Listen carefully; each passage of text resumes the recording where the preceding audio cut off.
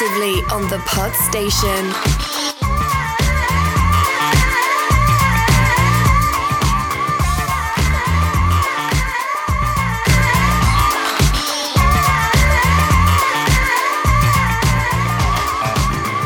Welcome, listeners, to another episode of Disco Fever, Season 3 of Star Trek Discovery, Episode 6, Scavengers. And once again, the two marks are delivering an irreverent review, providing you lively debate, conversation, and social commentary. Is Saru still suffering with ADHD, distracted from resolving the burn? Have you ever stared directly at a massive hairy pussy on a view screen? How will Discovery work out with floating the cells? Will Linus ever find his way to the canteen? All this and more will be unpacked in this week's episode. Let me introduce my friend and co-host, Mr. Mark Pollard. Brilliant. I like that. Very good. How are we doing, mate? I'm not too bad. Actually, I had a bit of a bad start to the week. I accidentally filled the escort with diesel. She died. Oh, he's on fire. What have you got in that coffee? Cocaine. Oh, dear. Well, yes, that was an excellent intro. Professional as always, my friend. Thank you. How are you anyway? I'm not too bad. I'm doing all right. I've watched the episode. I'm digesting how I feel about the episode, and no doubt all of this will ooze out over the course of the next hour or so. Shall we do the exciting bit first? Which is? How they can get hold of us and find us and things like that? We should indeed. Yes, if you're listening to this, one assumes you've already found us, but in the off chance you've accidentally stumbled by some dark, wicked magic, if you've particularly found us, then if you go to thepodstation.co.uk, you find either the Disco Fever channel, which is of course this show, or you can find our sister channel, which is Picard Talk, which is the other show where we talk all things Star Trek Picard. Then you can find all the episodes, or you can click on the links to all the major podcast platforms. It's all the usual ones, you should know them by now: Apple, Google, Spotify, etc, deja vu. I appreciate that's not what it's supposed to say, but never mind. You can click in that. If you subscribe when the episodes drop, which is usually on the Monday, they should automatically land on your device of choice, which is all good. Give us a follow on social media. We're on Instagram, Facebook and Twitter. On Twitter, we always run a poll on the episodes to see what your thoughts are. We massively encourage people to give us their thoughts and comments on the show. It's quite important that we get your thoughts, because our thoughts rarely make any sense. And so it's always good to hear a sane thought, although that doesn't always happen. The last week, we only had 2 votes. That's atrocious, people. Come on. You don't have to click like one thing and it works. Yeah, 100% thought the episode was cool dysfunctionality, i.e. it was the good option. The other ones were, it's like a version 3188 EMH, a bit irritating, or it was conspiracy theory street insofar as it was a tad confusing. You seem to like it. There was a comment. We've got a comment from Captain Mando. Wow. He said, the holograms really baffled me this episode, and also you introduced these new ships, so show them! Exclamation mark. Full screen in all their glory! Exclamation mark. Now I don't know whether he was shouting or he's obviously trying to emphasize the importance of those sentences. Otherwise, very happy with this season so far. Thank you, Captain Mando. I very much appreciate those thoughts. Very sensible. He very much focused in on all the things we mentioned there about the absence of ships and indeed the irritating nature of the EMH. You mentioned it last episode. If you're going to talk about new ships, show them. I did, but just for the record, I am not Captain Mando. I did not post that comment myself. Thank you very much. We love you, Captain Mando. This week, you are our star listener, and we shall bask in your irreverent glory until such time as somebody else posts a comment. And possible only listener. Well, that may be why. Let's not focus on the negatives, let's focus on the positives. That was all good. The latest poll for this episode is open. Go to Twitter, you will find it. It is there. Let us know what your thoughts are. Let us know what your thoughts are about us, and indeed our thoughts about the show. We are absolutely happy to be shot at. Shoot away. We will delete it if it's too offensive. We will ignore it if it's too stupid. And if it fits like Goldilocks and it's just right, then we're happy to mention it, even if it's a criticism. They don't know who they're dealing with, do they? I quite like criticism. I'm happy for criticism. Oh, I love a good debate. I beg your pardon. Moving swiftly on. Shall we do a synopsis about this show? Because apparently there was an episode today. The synopsis this week. After receiving a message from Book, Burnham and Giorgio embark on a rogue mission to find him, leaving Saru to pick up the pieces with Admiral Vance. Meanwhile, Stamets forms an unexpected bond with Adira. Discuss.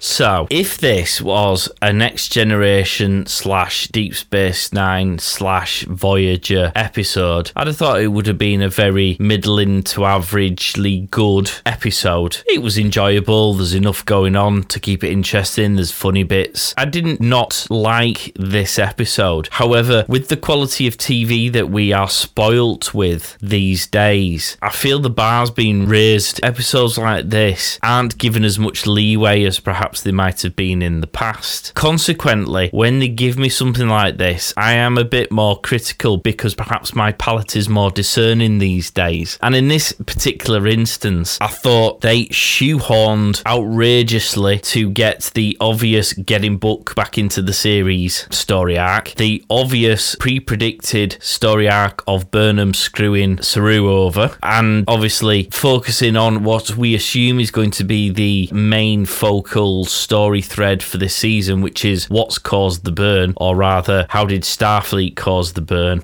And so this episode felt like it was shoehorning stuff in to try and make the train fit back on the track again, whilst also executing it in a rather naff way, because the rescue mission thing was just horrible. It was dead corny. The acting of Georgiou, even when she's acting to act, when she's calling Burnham servant and all that jazz, it was just so over. Oh, it was horrible. I'm very lukewarm on this. I enjoyed it, but it doesn't feel like we're maintaining the momentum of some of the earlier episodes. To maybe go through quickly some of the stuff that you're saying, I would agree with what you've said in terms of what I saw in the episode, and to repeat the same thing we've been banging on about in this show and Picard. We find this all the time. They shoehorn so much in on the later episodes because they've fannied around with telling so many different story threads. We barely get through an episode before we resolved any of the original threads, and we keep adding new threads in. Now, this episode went up in my estimations, but for the wrong reasons, probably. Talking about what you're saying about the section on the planet with Georgiou and they're trying to find Book. Did you not get a Total Recall-esque vibe from that? I mean the original one. I don't mean the ridiculous remake. I meant the one with Arnold Schwarzenegger in it. Yeah. As soon as that happened, he's like, oh yeah, you can run to the fence. It's like, yeah, this is a Total Recall. The reason I thought the episode was slightly better was because of just small little things. Everything you just said, I completely agree with. It was nice that finally, for the love of God, somebody's decided to look for the burn. I think Saru's got far too comfortable and conformed to the new reality that is the Starfleet. He just seems far too quick and eager to settle. He's so passive when there's a hierarchy of command. He's so passive and conformist, which obviously I appreciate isn't necessarily a bad thing and probably is required, but by the same token, we don't know anything about the Federation. We've spent 5 minutes in their presence whilst they exist and they wear a uniform and they kind of share similar ideals. We're 900 years on from the ideals that Saru knew Starfleet shared, and we've known them for 5 minutes. We've given them no time to learn whether or not these are people they want to hang with, and Saru's basically rolled on his back and let him tickle his tummy. This is the thing that I thought the last episode, it's the stranger danger thing. It's a thing that we're taught from a young age. It's like, if you don't know someone, don't speak to them, or at least take sweets off them. I made that mistake. But we found this new Starfleet. We don't know anything about them. There's no provenance of what their intent is. I said I think it was nice that they didn't go evil, and you were like,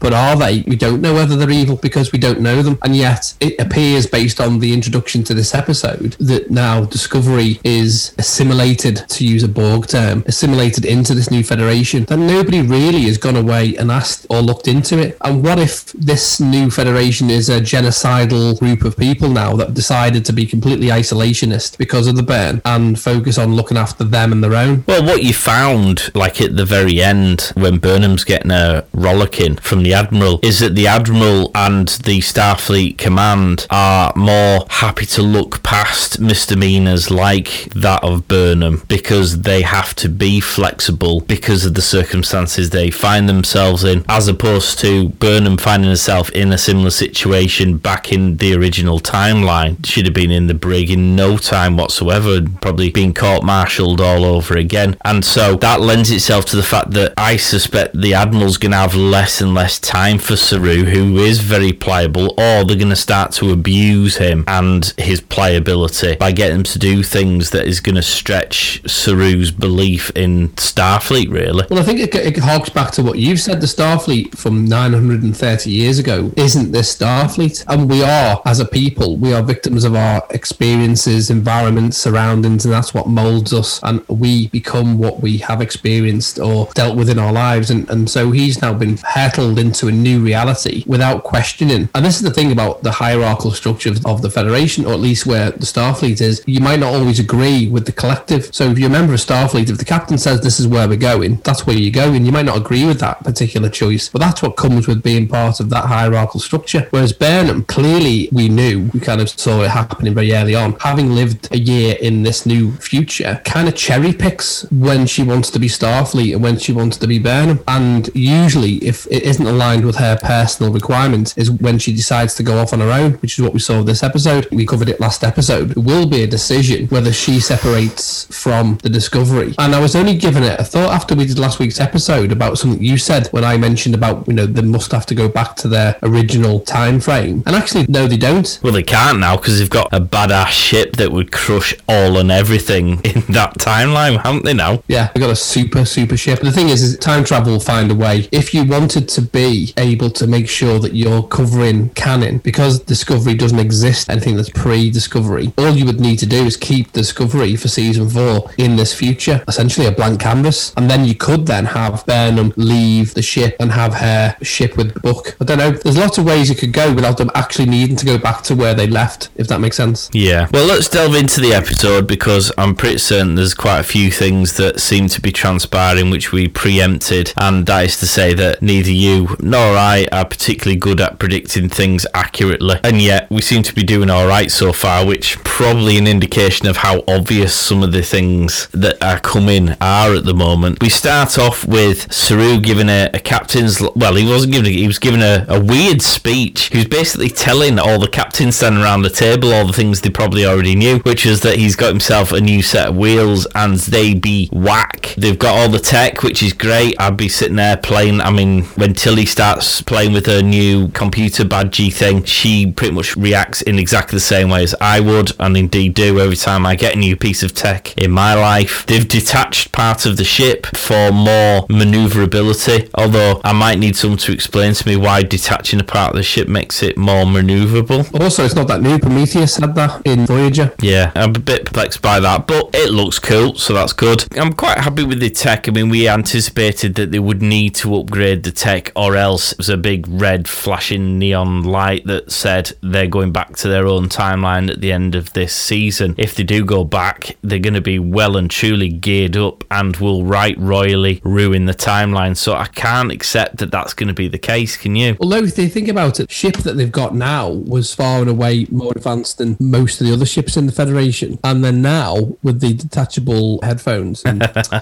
AirPods with these AirPod things going on, I don't see the point of them really, because they just float away. Then have to explain to the Federation an even more secretive ship. Yeah, it's not going to happen, is it? The one thing that does perplex me about this episode and the situation generally is Starfleet still seems incapable of either understanding or replicating the spore drive. And given that the technology that they've used to interact with the mushrooms, or is it Stamets? I can't decide. Is it Stamets who's the key to linking the mushroom spores as fuel and the technology that they've used to connect them? Is he the missing ingredient, like the big dust mite tardigrade thing? I have a feeling that he replaced the big dust mite, and he's by the key. arm dildos. We've taken those arm dildos off and we've replaced them with 14-year-old. We'll call it snot. Any 14-year-old that's gone to the bedroom with the Grattan catalogue. Grattan, where do you shop? Show me age now. Oh dear. No, that's true though, isn't it? I can only assume he's the key, although I can't for the life of me remember, and do let us know, people, I can't remember why it is that Stamets has the ability to be this conduit when nobody else can instead. Because if it's just a case of sticking your fingers in the goo now as opposed to the arm dildos, presumably anyone can stick their hand in some goo. Well, yeah. So why can we not replicate this amongst Starfleet? Why can't every ship have a spore drive? The way it sounded when they landed or found, was it last episode or the episode before? I thought they could replicate it because that was what the Admiral was saying. Admiral Vance was just going to give them the sphere data and said just replicate that. And I thought that's what I thought they could. And then it was them and they was like, whoa, hang on a minute, why don't you just make use of us rather than train up a new crew for 5 days or whatever? We're ready to work. We want to be part of this new gang. Let us show what we can do. And that was the whole point of why they went off to find that seed ship. See, I've probably lost the plot with regards to Stamets. Was he bitten or something happened with the big massive dust mite? I don't think he did. I'm sure. We'd have to watch the episode again. There's probably people screaming at the well, sorry. Captain Mando, our only listener, is probably screaming at his phone with the answer. But I'm sure they decided that they would it was killing the dust mite, so he stepped in and sacrificed himself to get them out of a quandary, and then because it worked, seemed to just assume that role, but without there necessarily being any explanation as to why he was any more suitable than anybody else. Right. He wasn't humped by the dust mite and injected with its seed of compatibility. It just seems he was suited to arm dildos, and so it came to be. But I don't know that for certain. I love the new badges. I love the fact they transport, they communicate, they've got this cool computer. I'll probably be nicking a few spare ones, just in case. For your friends. And you made an appearance in this episode. In fact, repeatedly. In fact, if it wasn't you, it was pretty much the reincarnation of a future you in 1,000 years' time in the form of Linus not being able to get his head around this new and sexy technology and generally just being a divvy. Yeah. Because he could not get his head around how to work that transporter, could he? Oh, man, that was hilarious. It's like you with your phones. Yeah, my phone from the 1920s. I thought this episode had Linus play a nice comedic relief. I hope they do something with his character, by the way. I hope they develop it a bit more. Since season 2, he's become a bit more of a regular. He's become a bit like Morn, hasn't he? Yes, yeah. A bit more involved in Morn. Morn didn't say anything, did he? He just sat at the bar drinking. And nodded. Grunting or whatever. In this episode, I thought it was really funny. Kind of explains, what you're saying about the fact that people don't grasp new technology straight away. Because we don't know how old Linus is, but like Tilly's quite young, isn't she? Yeah. So maybe she's like one of these young whiz kids brought up in the iPad age. You know how young people are by the fact that they can hold a conversation and text somebody at the same time. Oh, my 2-year-old nephews are whizzes on iPads. My grandma looks at it. I mean, she's got one, and actually she's perfectly competent at using it, by the way, but she has this almost petrified fear of pushing a button in case it causes the whole world to explode. Whereas like the 2-year-old nephews who've grown up with it as the norm are just pushing buttons because they know nothing really will happen. And the worst case scenario, if they're going down that line, an adult will grab it off them before it self-explodes. So Tilly was very much that version of generation that we come across of technology. This episode was the episode of There's for me. You've got The Burn, and obviously the investigations that Burnham has taken upon herself to look into this. We've got The Love, which was the shoehorned Book Burnham love relationship, which we kind of suspected early on, and we were both pretty miffed when Book disappeared on us, and we both suspected they were going to bring him back at some juncture. And don't know how you feel, but I feel a little bit irked that they brought him back in the way that they did. It felt like he disappeared and got kidnapped or held hostage just so that they could get this pen drive that Burnham needed to get the answer to the main storyline. It's a bit like a MacGuffin scenario, isn't it? I'm going to say that we didn't use a MacGuffin this week. Last week's one was a definite MacGuffin where they just happened to have a ship that can go one place in a few seconds. I actually thought that because she jumped in his ship with Giorgio, that actually it was using normal efforts to find him. I do agree that clearly they've woken up and gone, we're on episode 6 and we now need to tell people about the thing that caused this, which was the big issue in episode 1. So I'm actually grateful in a way. The best way to do that is with two people you'd expect to go rogue, Giorgio and Burnham. And I quite liked the continuance of development and mirroring of the two of them throughout the course of the episode. You have callbacks to the way they were in episode 1 and season 1, and then obviously the mirror version of Giorgio because of how they are. Burnham's changed. Each episode is showing that Burnham now is a different person, but has always had that rogueness of if it didn't go the way she wanted it to, the chances are she's just going to ignore you and do what she wants to do. So I like that. What I did like, which is an unusual thing to say, the love thing, I quite liked the way they handled that, because when I spoke spoke about the previous episode about being in isolation, how they deal with the isolation, overlaying our current predicament that we're in with COVID-19. What I felt in this episode, that actually it dealt with reunion quite well. She's gone to save someone who, yes, they've got to find this black box. Right on time. Loletta Holloway there. Again, showing your age. Hopefully don't get sued by Loletta Holloway. Oh, she's dead, so that won't happen. She's got the reunion with Buck, which I'm saying love. She might just like him a lot. Maybe a fuck buddy. I love him. But who wouldn't? Who wouldn't want to jump on that? I think he's genuinely a cool character and I really like him. I think they, as characters, are really good together as well. They work very naturally. There isn't any artificial feel to it. And I don't just mean in terms of the storyline, I mean in terms of the acting as well. They do very much bounce off one another. Bounce off him. Hey, I'd ride him like a Shetland pony on Blackpool Beach on Bank Holiday Monday. And happy hour. I think that's why this particular section for me didn't feel forced. I was able to glean from that little exchange that actually they're just grateful to see each other, and it mirrored what people are struggling with at the moment by not having the closeness with people, and the love, how much people miss having the tactile hugs. And I just thought this episode, I got to that result on my own without having the narrative forced. It's strange that you would do that because this was filmed well before all these problems arose, so it wouldn't have been their intentions to focus on these things, but I guess it's telling about the circumstances we find ourselves in that we would look for those kind of traits and those storylines, which isn't a bad thing. What is quite obvious is that Burnham was always going to go off-piste. There was always going to be that battle with Saru over their different styles. I mean, we called it 2 or 3 episodes ago. It comes as no surprise, and the fact she took a badge off at the end of this episode, I would stake, trying to think something that I don't mind losing, I would stake a cup of coffee, yeah,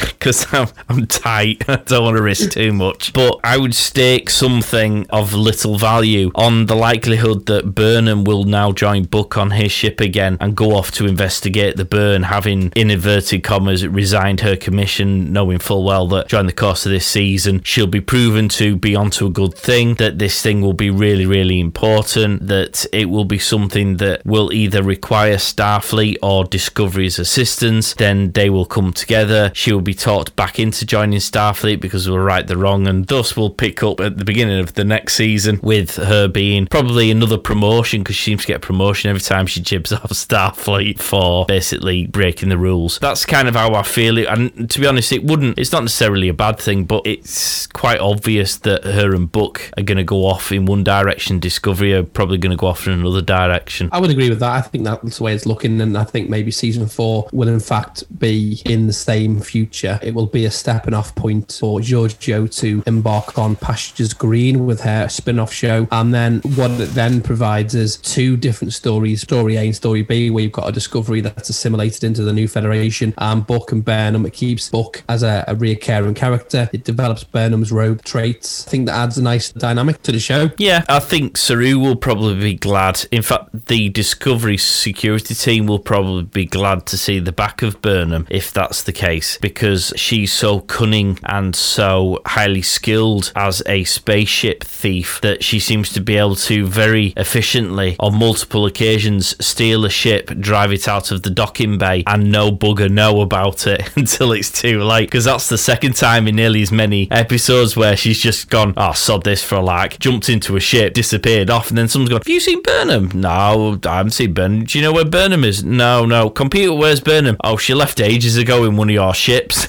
All right, okay. I would love your voice to be the computer.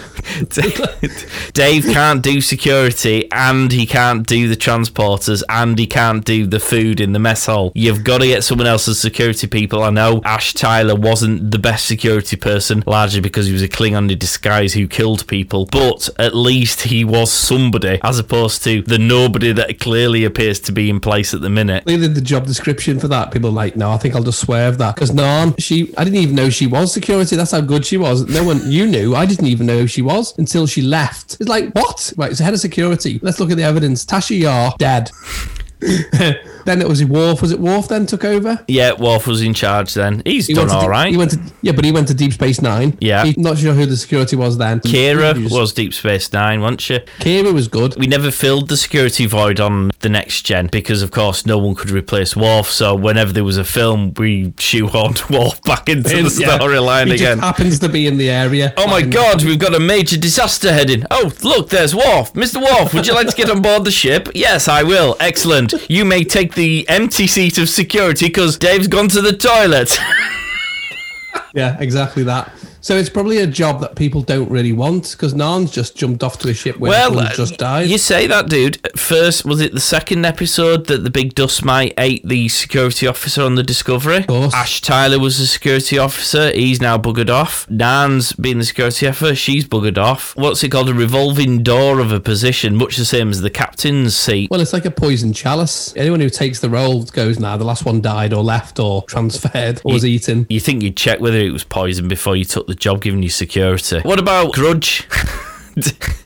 How do we feel about Grudge? As a general rule, I'm a dog person as opposed to a cat person. I do quite like Grudge. I think Grudge is a character who's said nothing, done nothing, but has built up quite a cool little persona by the way in which people react to her. I'm indifferent to Grudge. I mean, I wasn't really overly excited about the cat in Captain Marvel. I'm not really a pet person, not because I hate them, just that if I had one, it'd probably die because I wouldn't feed it. Not because I'm nasty, I just forget to feed it. Can't look after myself, so how can I look after a pet? Let's be honest, if you got a cat, what are you thinking? The most arrogant pet you can have, you feed it, you look after it, it fucks off next door, eats a rat, and then you come down in the day and you think you got your slippers on and you're wearing a hedgehog that your cat just brought in. Why get a cat? And also, your house stinks of shit. Oh. Anyway. But Grudge seems capable of flying starships, so there is a positive there. Well, was it just accidentally just running across the control panel? I think he said shitting on stuff. I think he had a default course plotted in to go off after a certain time. Yeah, and the ship just drove back to raise help. I don't think Grudge did actually drive it. If Grudge did, I'd be making Grudge head of security on Discovery. Well, that's a good contender for that, actually. Let's be honest, it's probably on autopilot, and the cat's litter tray must be stinking. Oh, nasty. You wouldn't want to be on that ship. It's pissed everywhere. It's rubbed itself all over the doors. You'd be lying down on your nano bed and there's all bloody hairs in it. And you wake up and you're coughing up hairballs. And then you wake up and it's sitting on your throat because it's thinking about how it can kill you. Fucking cats. Oh, well, moving swiftly along. Although, I was going to say before we get any complaints about people who love cats, but on the basis that no one gets in touch with us, if you like cats and have an issue, get in touch. We're happy with that. Probably turn out that Captain Mando is the cat lover. Grudge, great. Then we have Giorgio and Burnham obviously going off on the rescue mission. I mean, I've said this before, I'm not a big fan of the actress Michelle Yeoh, who plays Giorgio. I don't find her a particularly good actress, or the way she acts doesn't particularly sit well with me. I find it quite hammy and unnecessary. When she became evil Giorgio, that acting kind of found its groove a little bit because she can afford to be a bit more over the top by virtue of the Mirror Universe characteristics. So I'm not too mad about that, and so that character's grown on me. I don't think this episode did much for me in terms of how she acted it, because I think she went back over the top again with the way she was doing it, and there's clearly an issue. Now, it seems to have started, well, I don't know, it seems to have started following the interrogation she had from Section 31. I have an inkling that it might be because she's from another universe and she's time travelled. It might be that her only way to survive is to go back to the original timeline, if not her universe in itself, to avoid her, I don't know, self-imploding or something, because that makes sense both in terms of what she's going through in the flashback she's having and how you then get her back into the Section 31 series. That's a good idea. Either she's repressed some of her feelings. I don't know how it would work out, but the other Giorgio's forcing its way through. Your suggestion makes more sense, that because she's occupying a different space and time and a different parallel universe, that it's having repercussions, but it's all of a sudden something's triggered this. Well, that's it. I don't know whether it was triggered when they arrived in this timeline and it's just taken a couple of episodes for them to get round down to showing it, or whether it's linked to the interrogation that she had with the Section 31 guy. Well, it's an interesting idea and something hopefully they explore. It's clear that she's given up, and whether it's because she knows she's got her own little show now, she's just treading water because she's only got a few episodes to go. I liked the character development with her and Burnham particularly. I thought was quite strong. When we saw season 1, she was kind of one episode and done, and then brought in flashback, and then we brought her back in because it was mirror universe. So we keep finding ways to bring people back. But it's nice that they are bookending this. Whee, book! The stuff they've done in season 1 with her and Burnham, the roles have reversed in some way. Although Giorgio is inherently evil because it's the mirror version, she comments that Burnham's a different Burnham now. The Giorgio from the normal timeline was the one that's saying, this is how it is, it's Federation, that's how we do it. And Burnham was the one who essentially caused the Klingon War. This Burnham pushing the rogue approach, and obviously Giorgio's clocked that and said, you're a different Burnham to the one I knew. Yeah, it's an interesting relationship. As I say, I like evil Giorgio, and I've very much enjoyed her character up to this point. There's just occasional times when I find I know she was play acting for the benefit of the Orion geezer to pretend that Burnham was the servant, but I didn't feel she needed to say lines in the way that she, they go get it, servant, you're terrible, you, or it's such a waste of time, and that kind of crap. And it's like, dude, that's unnecessary. Just say, look, go fetch it. And you can say it in a way that doesn't come across as being an utter ass, but still implies you are. Sorry, go on. But still implies. You go first. No, you go first. No, I insist. No, I insist. No, I open the door for you. You go first. No, you should go first. No, I promise you should go first. All right, I'll go first.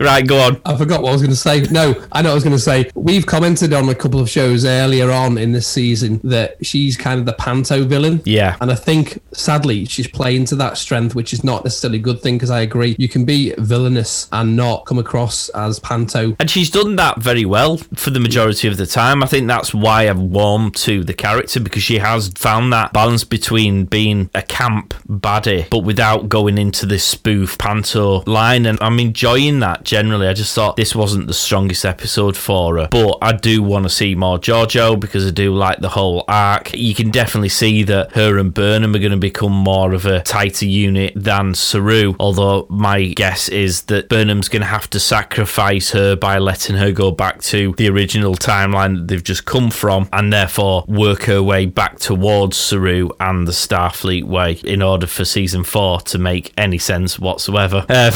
Which is probably the problem of announcing new seasons before you've got through the season, because it kind of removes that whole, oh well, she might die, because when you know there's season 4, they ain't killing off the lead actress, are they? No, agreed, and that's the danger. I think everyone's now trying to replicate the Marvel Cinematic Universe, and you either do it very well or you do it very badly. Case in point, the DC EU, and also, in fact, the Dark Universe that Universal were trying to do. You either do them extremely well because you've planned and you've got top-rate writers who I don't envy at all. These guys have got to think about 4 to 5 steps ahead, and one of the things I'm aware of that Marvel do is when they're doing another film, the directors will talk to the previous director and find out what their vision was and how they can honour the previous film. Whereas I don't think you can always pull it off if you're trying to do it, particularly with the Star Trek franchise, because as you say, you're giving spoilers away before you've even finished the season. See, that's the thing, you lose the emotional attachment. This is something we mentioned, I think, in episode 2 or 3, where if you haven't got that emotional attachment, why would you be interested in what happens to them? Yeah. Again, throughout this episode, I had no fears for Book or Burnham or Giorgio, because you know they're not going to get killed, and then that therefore means that you're almost watching the rest of it wondering who you don't know who gets killed is going to get killed first. So when we saw the Andorian fella, he's getting nailed. There's no chance he's finishing this episode still alive, or if he is alive, it's by the skin of his teeth. And quite frankly, I'd be right royally miffed if I was him. He might have been born into the Syndicate T turquoise stream thing, but he was mutilated because he was rising up against that arrangement. He was rising up to the benefit of the people on these sorts of camps / prisons / workhouses, whatever you want to call them. And yet they were all treating him like a piece of shit. And I didn't quite understand that, because he was punished for doing something something that was going to benefit them, and the fact that he's now with them should make him one of those. I felt quite sorry for him, and I'm sure we were supposed to. What I did think was he was a lot more restrained towards the rest of them when they were being arses to him than I would have been, because to be perfectly frank, if I'd have had to stamp those things on the back of the neck and they were going to be an arse to me, I'd have made sure it really, really, really hurt. Well, what I took from that is it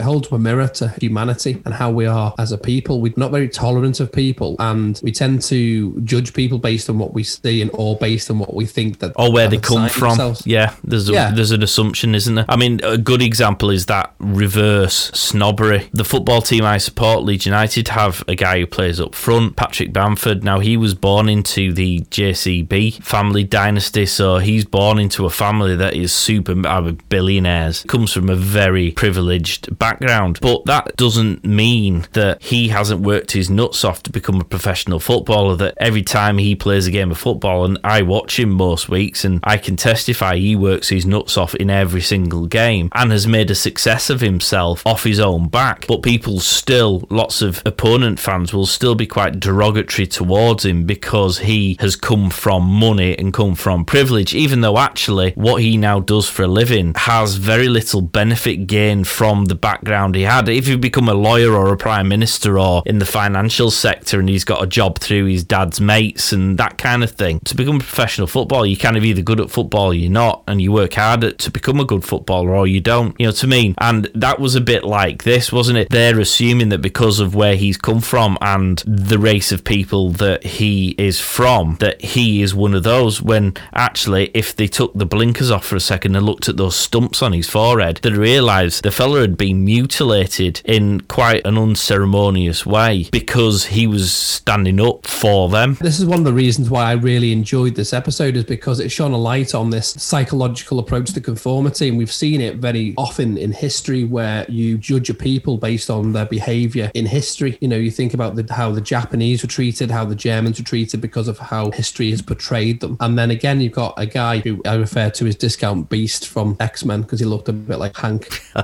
And they're treating him the same as Emerald Chain simply because he's an Orion, based on what you're saying. And then this again supplements what I was saying about Saru. If anyone's familiar with Dutch and Gerard dual process model friggin' Nora, we're getting deep here. You're talking about models, and there's a danger we might get serious on this show. The reason why people conform, well, there's two main ones, which is the normative social influence, which is because of public conformity, and then there's the informational social influence, which is private conformity, compliance being the public one, and identification or internalization being the private one. Because humans are a social species with a need for companionship and a fear of rejection, they comply. And it goes back to a comment I made a couple of episodes about the tribes. You have to go back to when Homo erectus was traveling across the plains of Africa. If you weren't belonging to a tribe, you were dead. And if you were kicked out of the tribe because you're weak, you also died. To belong to part of a tribe is what everybody inherently wants to be. Sadly, it has pros and cons. The pro being that you are welcomed in and you get instant gratification because you're accepted, or you become the result of your people. So we see in this episode a kind of a duality, really. Saru, who is wanting to belong, he's been traveling for a day. You know, Burnham's been roughing it for a year. He turns up 2 days later, go, I need somebody, I want a hug. And then we've got this other guy, Discount Beast, who doesn't actually represent his people properly. You know, if you think about, use the Death Star as an example. When the Death Star exploded, not every person on that Death Star was inherently evil. They were just following orders, as a famous phrase. So essentially, Alliance are mass murderers, but we don't talk about that. You belong to a group. You're not representative of those belief systems. You might just happen to be part of a group. So you're, for example, you're a Leeds United supporter. For my sins. Sorry? For my sins. You're not representative of any negative things that come from people who are hooligans. You're not them. I was able to glean from this episode that narrative. Yeah, me too. And I really liked, I mean, it just made me fall a bit more in love with Buck. I liked the fact that Buck's natural instinct was to build a rapport with him, to keep him motivated, to make him feel loved. And when they were ultimately trying to escape, to make sure that he got out. That definitely endeared me more to Buck as a character. And not to claim too much credit or anything, but my future Dr. Pollard saved his life, so he will be in the next episode. You're welcome. I would love it to be you. I'd love to see this strong Yorkshire man go. Oh no! Hey, No! There's a reason why this takes place like 1,000 years in the future. It's taken 1,000 years for the pollard gene to evolve to the extent that we actually care enough about.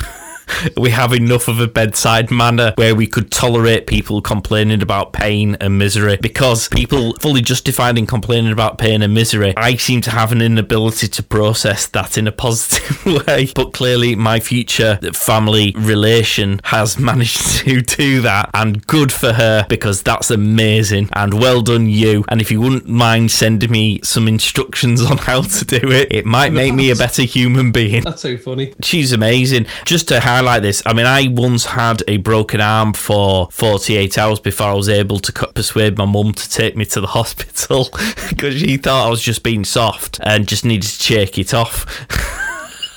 And that doesn't make my mum a bad mum, by the way, because she's the most amazing mum in the whole world ever. But that's just how we as pollards are wired up. It's like, get on with it, it'll be right.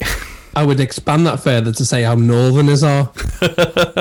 Sort yourself out, lad. Stop crying. What do we think about Starfleet Command in general and the Admiral? Because for me, he seems like a right miserable sod. Yeah, I'm not certain where I stand. He feels like the pollard gene, but in this timeline.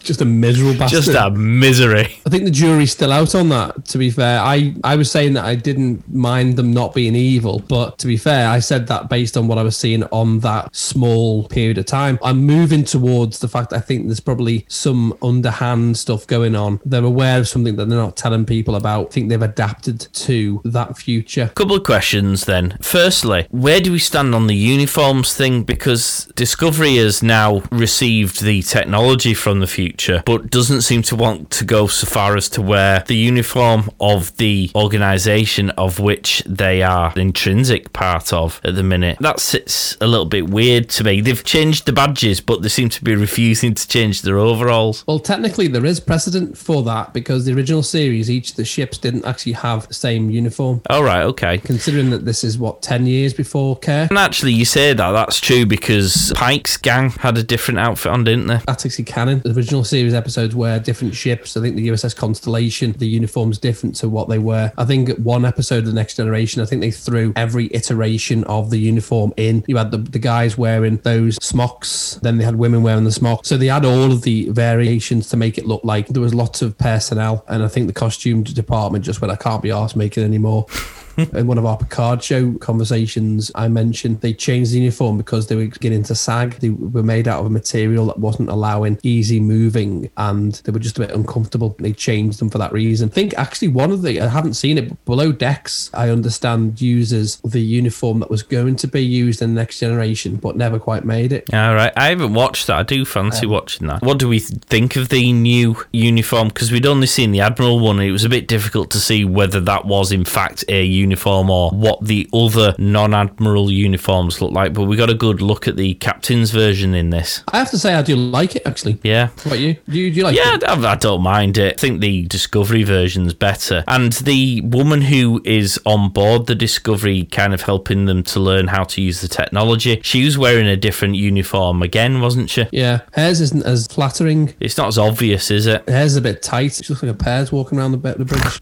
And the second thing is, where do we think the storyline's going from here then with the burn? Because there's obviously something that, I don't know, there's obviously something untoward that's going to be intimated about the burn. Something caused the burn, either deliberately or was experimenting with something it shouldn't have been experimenting with, and thus caused the burn. I suspect, if I was putting my prediction hat on again, and given I've done all right so far, I don't want to boast too much, but I would say that if we're going to tie into the environmental theme, I'm going to suggest that it was a radicalist person, like someone who had an issue with the pollutants that the dilithium crystals were causing, and because of the mass use and mining of them, and so they, almost like a terrorist, created that burn effect to, like, who these people keep on sitting on top of the trains. They want to roll us back to the Dark Ages because we can't kill the planet anymore by using horses and carts, although I'm sure the horses probably would have something to say about I think that. they want zero carbon emissions. We are carbon life forms. It's physically impossible to have zero carbon. I mean, I think you're right in terms of this being a political statement about the use of fossil fuels. Extinction Rebellion, although they would argue the people who were standing on trains, gluing their hands to cars and chaining themselves to tarmac are not members of that group. But it's along the same vein. It's about making a statement. Hashtags never change the world. So hashtag get a job. I'm thinking it's something like that because otherwise it doesn't really make sense as to why someone would have caused this burn to happen. And as I say, it was either an accident because someone was titting around with something they didn't understand properly, or because somebody deliberately meant it. And if someone deliberately meant it, it has to be, it's too specific a effect because it went specifically for the dilithium and the warp drives that uses those things. It's got to have been deliberate that was going to be the consequence of whatever it is that they did. I like that idea. I don't specifically think we need to be told in Star Trek about be greener, but if that's what it is, I think that's a reasonable theory. My eyes will probably glaze over and I'll think, fucking hell, here we go, pandering again, but I'll take that. As long as it's done in an entertaining way, I'm not really bothered what the storylines are, to be brutally honest. Well, I'd like a storyline to be a bit original than something I've just seen recently. I'd like there to be thought out story that doesn't have anything to do with my daily life. Yeah, no, I get that. I think your theory, I think you said it for episode 1, if memory serves, that you thought it was a fossil fuel based. I have to say, I'm getting more intelligent or the show's becoming more obvious, and based on my track record, my fear is the show's becoming a bit more predictable. You do realise that we haven't actually had any responses to the fact that your theories have come true. You're still making a theory. You can take ownership of the fact you continue to make the same theory. Oh, I'll just deny. If it's wrong, I'll just deny it. and if someone's got a problem with that, write in and tell us. Yeah, Captain Mando. Get those fingers typing. Thanks, Dad. Shall we go through the Easter eggs in this episode? Because even I spotted a couple in this. Warning! Nerd alert! Well, I'll tell you what then. Let me pass the honour to you. Oh, no. Let's not get...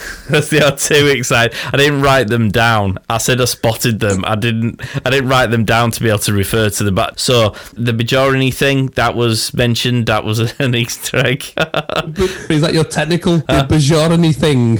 I've got that down. Of course you have. Down properly. The Bajoran exchange in the pre-recorded holographic message. He mentions the Bajoran exchange, which I can only assume means that is in Bajoran space. But we were mentioning the Bajorans a couple of episodes ago, and we did see one. The guy with the ridges on his nose, he's Bajoran. They've only ever been mentioned in Deep Space Nine, and then obviously later in the series of Generation. Ensign Rowe.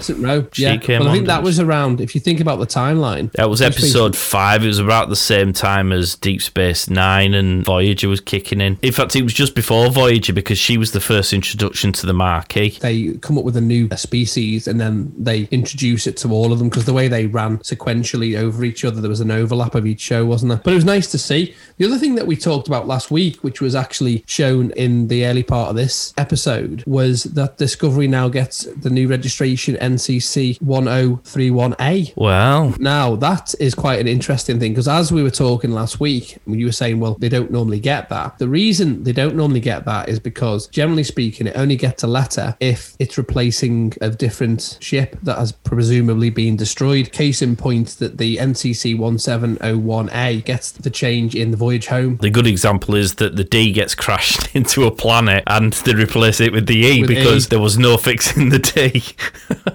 Particularly in the movies. Do you know the reason for that? I'm glad you mentioned that. Do you know why they did that? Why they crashed it? Yeah, do you know the practical reason why they crashed the Enterprise D? No. This is an exciting little snippet, which wasn't an Easter egg, but you've brought it up. The reason why they had to crash the Enterprise D is every version of the Enterprise D footage was in television format. So the sizing of it was not big enough to work on a big screen. If you look, they did add some new workstations at the very side, which were new, weren't they? Yeah. And that's probably why, isn't it? That's exactly the reason. They were filming it for 1080, or not 1080, 1080, whatever the size of a screen is at the time, which is why when you're watching the episodes now, unless they've been digitally formatted, you generally get the 2 black marks down the side, not you and me. That's why they crashed the D. Then they could do the E for all the movies. There you are. Anyway, we sidetracked, my friend. Extra little bit. We need to be careful here because we're in danger of sounding too intelligent, touching on too important topics, and actually doing this show properly. Flipping out, we might get 2 listeners. Exciting.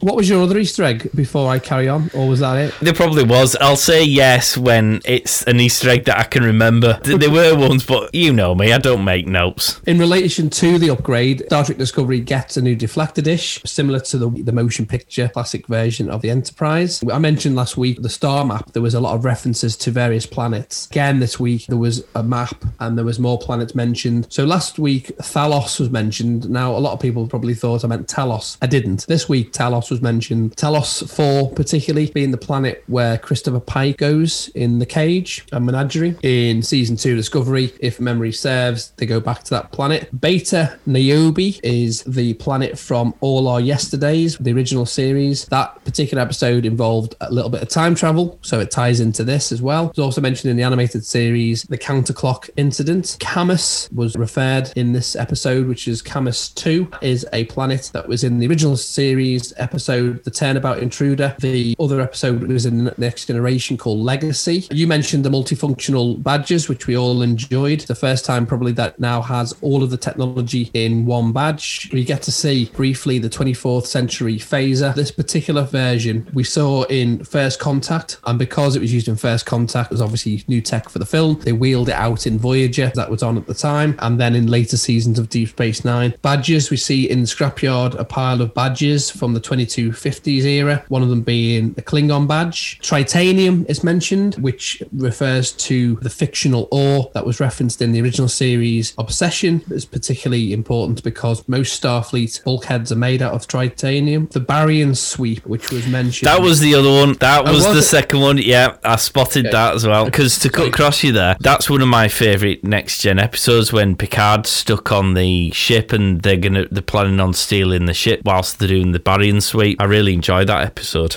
So well done. Yeah, that was good. There was a couple others. I was going to explain it when I give you my rating of this episode, so I won't include it in this. I'll tell you what we did forget to touch on in this episode. Adira. Adira's storyline was sort of moved on slightly insofar as Stamets now knows that she's got an invisible friend that she talks to in the form of Grey Tal. So if she was conscious about the fact that she's got this invisible friend she can talk to, and if she didn't want people to think she's crazy, why would you be sitting in the mess hall looking at an empty chair and talking to it while surrounded by people? Because when Stamets came over and was like, who are you talking to? She's like, no one. It's like, you're sitting in the middle of a room full of people, love, and you're talking to a blank space. Did you not think that someone might notice that and go, she's talking to herself here? You touched upon, again, is like you said, I hope they don't do the imaginary friend thing again, because that's what we were talking about, the fact that the LGBTQ community would be going absolutely mental because they've brought in this new character and then killed him off early on. And then they've done kind of a riff on it, which is it's because now her memories are unlocked. She can tap into that. Yeah, and it's not a secret invisible friend. It still irks the hell out of me insofar as it still feels like an already done storyline. I'm not quite sure what purpose it serves for the storyline generally, but it doesn't offend me particularly. However, I am glad that it's now not this silly secret, because if it were a secret, it would be exactly what we've had before, whereas at least now she's comfortable of having a conversation with Stamets. It's obviously going somewhere. I mean, there must be a reason why Grey Tal is so visible and interactive with Adira. There must be a reason for it, and presumably we're going to find out what that reason is at some point. I suspect it's something to do with Admiral Tal, who has important information about the burn that he was hoping to pass on to Grey Tal. Grey Tal obviously didn't get a chance because of the way in which he was sort of killed, and so his presence, his memories are very much at the fore, because at some point Grey will realise or will need Adira to know this information in order to bring Discovery back to Burnham so that they can fix the burn issue. Okay, well, there's definitely something in their mind, isn't there, to how this is going to happen, but it's nice that they've managed to find a way to bring back Grey into the storyline, because otherwise it just seems a pointless exercise to bring in a trans character who then you just kill off. Again, this episode was a nice one where I saw Stamets again. It was nice Stamets, wasn't it? It went up in my estimations because we didn't just get a two-dimensional Stamets. There was actually a really nice exchange between Adira and Stamets, and we actually had a nice exchange between Stamets and Culber, and I really like those pajamas. But then again, I mean, Colbert works out as well, so he's going to look good in anything, really. And he's a bit like Buck. They must go to the same gym. Please invite me, boys, because I've got some stuff I need to sort out after this lockdown flab. Just get a tapeworm. I might have to. It must be cheaper than joining their gym. It just showed a different side. And if you look at both Adira and Stamets have actually experienced loss. I don't think I quite agree with Stamets telling her how linear death is. I think you'd find someone to be hard pushed to agree with you who's just lost a member of their family or a loved one. And I think it's easy to be flippant when you've had that person who's died come back. But he's been in the Spore network, so he doesn't see time as linear anymore because of the way the system works. So in fairness, that does make sense to the experiences he's had being the dust mite of Discovery. It's probably a bit glib if you're telling people going, it's all right, don't worry about it. Death is just a matter of the mind or whatever. But the reason why those two work is because they both experienced the loss of somebody, but they had them return. So in her case, obviously she's been reunited again. This reuniting with loved ones. She's been reunited with Gray, and Stamets was reunited with Culber. So I just thought again that they were two nice moments where the characters didn't grind on me and they've done something with them. That elevated my decision of giving it a score. Cool. So on that note then, what score would you give it and why? Based on the fact that we got off the ship and we're nearer to sourcing the burn, there were some humorous aspects with Linus and Giorgio, really good character development, and it seemed a bit more fast paced. We got Giorgio flying around with what looked like the Thunderbird 4 ship. I would give this a 8. Oh, wow. I was just writing down 7 so that I could smugly hold up the piece of paper and go, I knew that was what you're going to give because you give everything a 7, but interesting. Well, I'll give Darren Brown a ring and tell him his job's not at risk. So it was an 8 for you? Just on those things, and I know it doesn't seem a lot to escalate a score from 7 to 8, but it just seemed that, particularly with Burnham making the decision to do something about the burn, we moved forward, and I hope this pace now continues, that we don't get caught up in every other, well, as I said at the beginning of the show, Saru's just following any distraction he can possibly have not to do the one thing he's been given the task to do because he's conforming, and Burnham just seems to have grabbed the balls and gone, right, do you know what, let's do it, what are you going to do, sack me? Yeah, I enjoyed this episode, but as I said at the outset, and I've said in previous episodes, at the moment I feel this series is wearing its slippers. The slippers are nice slippers, they do a really good job. You can go outside or you can mooch around the house, but they are fundamentally comfy, they're easy to turn to, there's no effort required to have to wear your slippers. I want them to slip into sexy stilettos, I want them to push the boat out a little bit. I'm just wanting them to have to go through a little bit of pain to give me the effect that you get from those fantastic looking stiletto shoes. That's kind of what I feel this episode was. It's a good, solid, very enjoyable Star Trek episode. And I know watching a Star Trek series, so it sounds ridiculous for me to suggest that being a Star Trek episode is a bad thing, but I keep saying this, I kind of want it to evolve from the episodes and the shows that we're used to, because the episodes and shows that we're used to are from 20 years ago, and while some of the topics they touch upon and the special effects that they use have obviously evolved, I don't feel they've necessarily moved it forward. To begin with, the first couple of episodes felt very Games of Thrones. I know we keep mentioning that, but the beauty about Game of Thrones was you had no idea where it was going. You had no idea who was going to die next. You weren't entirely certain who was a good person and who was a bad person, and I got the same vibe from Discovery from the outset, and it sort of touched points on that vein every now and again, but largely has allowed itself to be steered back into that Star Trek comfort zone, and I do wish it take itself out of the comfort zone again, because I think it can do good run-of-the-mill Star Trek stuff very well, but I want it to raise the bar. I want non-Star Trek people to be screaming about how amazing this show is, in the same way as they might do for Ozark or Game of Thrones or, God, name any one of it, Breaking Bad. Those shows did something different. They pushed the envelope, and I kind of want Discovery to do the same. The examples you have just given, I would attach shows like The Mandalorian to that. It's a show where you tune in every week. I mean, last week's episode of The Mandalorian was a half-an-hour show, and it never felt like half an hour. And actually, at no point in time did I feel I was labouring or fatigued by a plot line or a storyline. And it's only got 9 episodes in the season. And the thing is all of the shows you've mentioned, the reason why you binge watch it is 100% escapism. Ozark is one of those shows you just find yourself living the role and wish you were kind of some sort of rogue, drug dealing, money laundering, whatever. Hashtag spoilers. Game of Thrones as well. There was no other underlying stories where you felt like you're being preached to. And that's what I hope, or should I say, I hoped for this season, is we're in a brand new time period. We're not connected to canon at all. We're in a new time. We can do what we want to do. We don't need to be political. We don't need to do anything. Just tell good stories that people can spend 40 minutes living a dream of what things could be like. Unfortunately, this isn't particularly a utopian future. So I understand to a certain degree that there are going to be conflicts, and yes, famine and certain things do exist now, and it's not quite the Gene Roddenberry approach. As I keep banging on about, when I watch telly, I want to watch telly because I'm escaping from the monotony of life. I don't want to then find myself thinking that I'm being told to vote Donald Trump. Well, did you, or was your vote not counted properly? I think I voted through this postal voting. And I went via Texas. It's with George Bush's.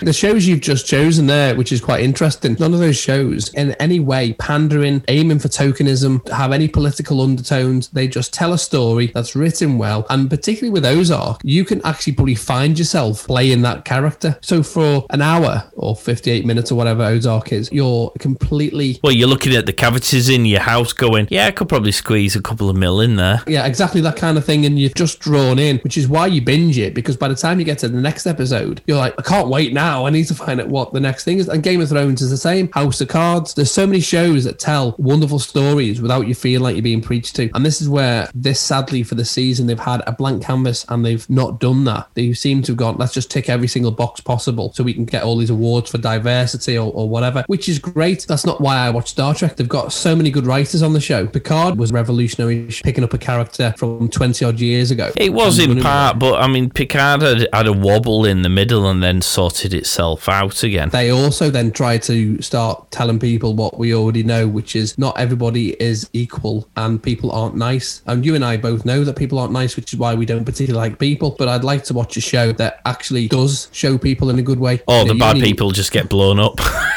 Well, an interesting show which actually got cancelled recently, Brave New World, does exactly that. Hopefully you disagree with us and therefore are feeling enraged and want to send your comments. If you would like to, then you can send an email to us at discofever@thepodstation.co.uk, although that's probably too much like hard work. Be more of a keyboard warrior. Get yourself onto our social medias, so Twitter, Instagram, Facebook. Drop your comments in on there. Vote on the poll. Let's have more than 2 votes this week. Please give us some more comments. Let's add to the plethora of comments that we had from Captain Mando this week. Captain Mando, by the way, feel free to have another comment because your input has been very much appreciated. Give us a review. That'd be cool. Although, of course, if you're going to barrage us with abuse, then perhaps asking you to give us a review probably isn't the best idea. But you know what? If you give us a bad review, such is life. Come say, come sa, as they say. So, yeah, I think that brings us to an end, doesn't it, mate? I think it does. Thank you all for listening and tuning in. Yeah, thanks for listening, guys. We'll catch you next week. Away team out.